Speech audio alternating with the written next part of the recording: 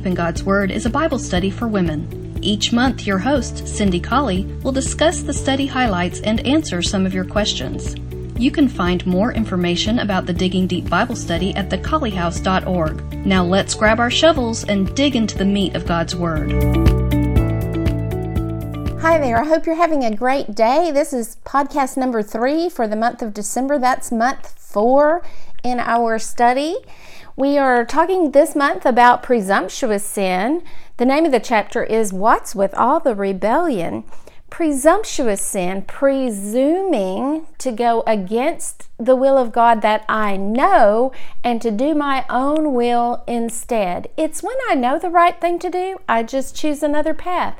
It's when God has provided me that way of escape, but I just choose not to take that way of escape. It's when I decide in my heart that my will is going to supersede the will of my God as He has revealed it to me. And we see lots of examples of that in the scripture, and several of those very blatant examples are in our lesson this month. And I hope that you are benefiting from that study. I started to say I hope you're enjoying it, but it's really hard to enjoy looking at examples of people who just knew God's will, but they just decided that they knew what's better for them than did God, and they just decided, I'm going to do this my way no matter what. That is presumptuous sin. Presumptuous sin, for our purposes this month, equals rebellion against God. Many times when we read about someone who is participating in a presumptuous sin, then we will see the word rebel, or we will hear the person who is sinning called a rebel. Presumptuous sin equals rebellion. As I've been thinking about this topic this month, I've had several opportunities to talk to people, opportunities that, while I will call them opportunities, I do not enjoy them. When I encounter someone who has decided to live in sin, who has decided that he or she is going to participate in a certain sin, whether it's a sin of immorality or a sin of disrespect, but they know the will of God, they've just decided not to do the will of God.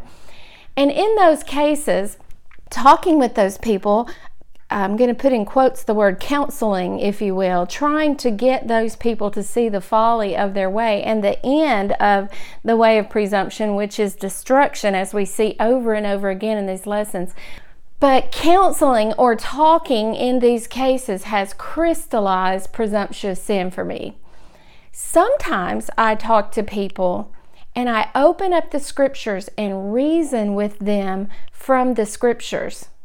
Now, whether or not they choose to repent of the sin that they've committed, when I am introducing them to scriptures regarding the sin for the very first time, then they've not been participating in presumptuous sin. Because there's a need to open up the scriptures and convict or convince the person that what they are doing is not right in the sight of God. I enjoy that much more than I do when I talk with someone and I actually say these words. I don't need to open up my Bible because you can quote it better than I can. You've studied it all of your life. Maybe I'm talking to a young person and I might say, you've participated in Bible Bowl throughout all of your childhood years. If I began the verse, you could finish quoting the verse. You already know what the scriptures say. And the reason that you're sitting here is because you've just decided that no matter what God says, you are going to do the opposite of what God says. You're going to disobey what God says. And in those cases, rather than reasoning from Scripture, I talk about the destruction that ensues when we turn away from God's command. I don't even have to begin in the book because this person already knows the book. The book is already there in the consciousness and in the mind of the person. It's just a decision to presume that my will is going to work out better for me than is God's will. So I have to address the consequence rather than addressing the conviction from the Word. That crystallizes the definition of presumptuous sin. When we read 2 Peter 2, verse 10, it says in verse 9, the Lord does know how to deliver the godly out of temptations and to reserve the unjust unto the day of judgment to be punished. Even if the consequence of presuming against God doesn't occur in this lifetime, there is a day coming when it will occur. That's what I have to try to convince the person with whom I'm talking who's decided to rebel against God. But the next verse says, chiefly those, really I'm talking about especially those who are walking after the flesh in the lust of uncleanness, and who despise government or resist authority. Presumptuous, there's our word, presumptuous are they, self-willed. They are not afraid to speak evil of dignitaries, or they are not afraid to criticize authority, to speak against authority. Other translations would translate the word presumptuous there as bold, daring, arrogant, reckless, proud. And if I were going to say it the Cindy Colley way today, I would say it is in your face sin. It is sin that I'm going to do, and I'm going to either, one of two things, I'm going to flaunt it or I'm going to hide it. And either flaunting sin or hiding it, both of those are characteristics of sin that's in your face. I'm going to do it, and I'm going to do it with purpose. I have decided to do it, knowing it is sin. What are the earmarks of it? I want us to look at those quickly from 2 Peter chapter 2. The first earmark is blatant immorality, those who walk after the flesh in the lust of uncleanness. They're living dirty lives. Blatant immorality is characteristic of presumption.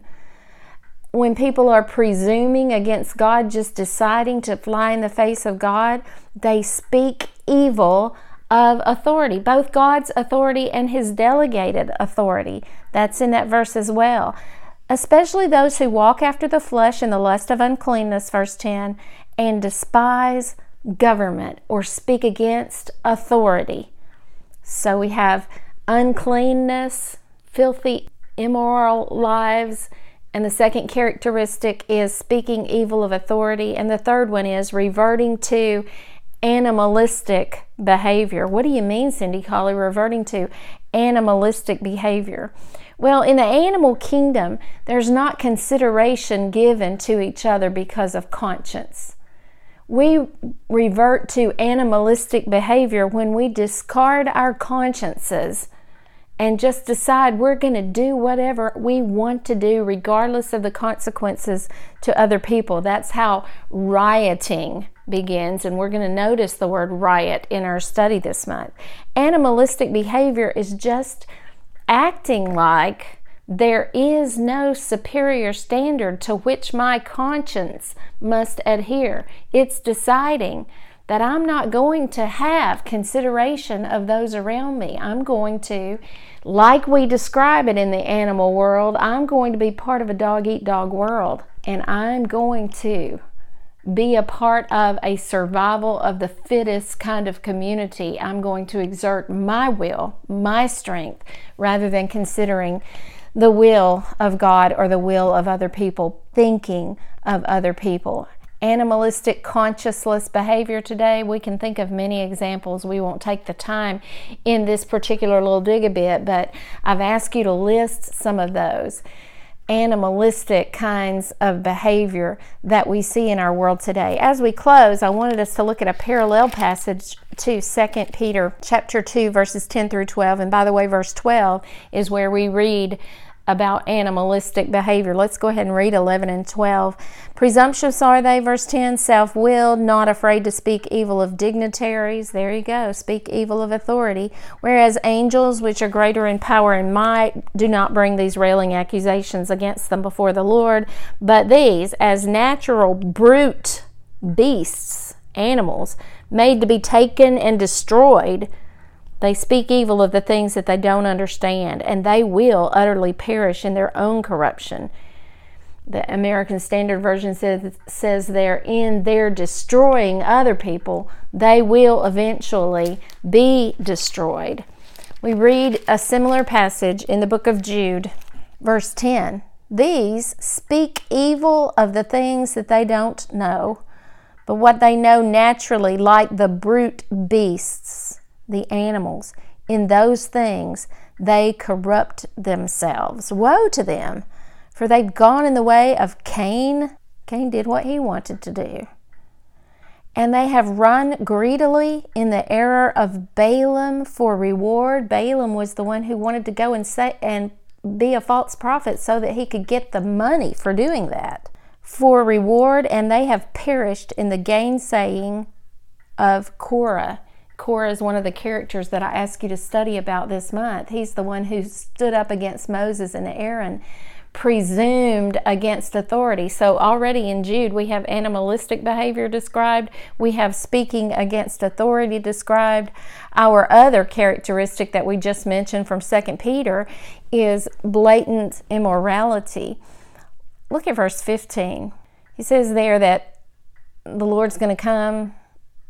Behold, the Lord comes with 10,000 of his saints, verse 14, to execute judgment on all, and to convince all that are ungodly among them of all their ungodly deeds, which they have ungodly committed, and of all their hard speeches which ungodly sinners have spoken against him.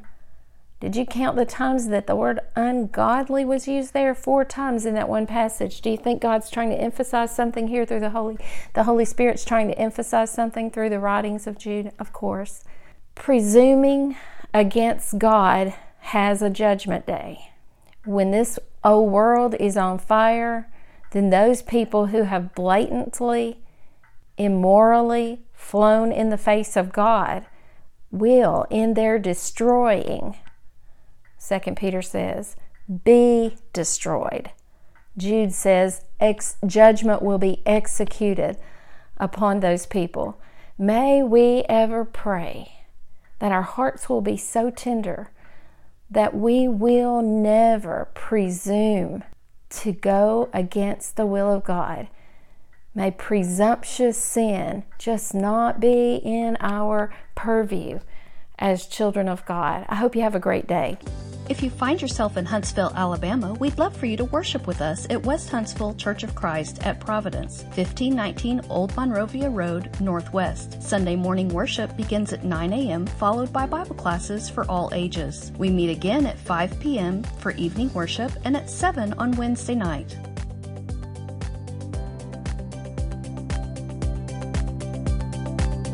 Dig a Bit is a production of Digging Deep in God's Word, a Bible study for women. For more information, visit thecollyhouse.org.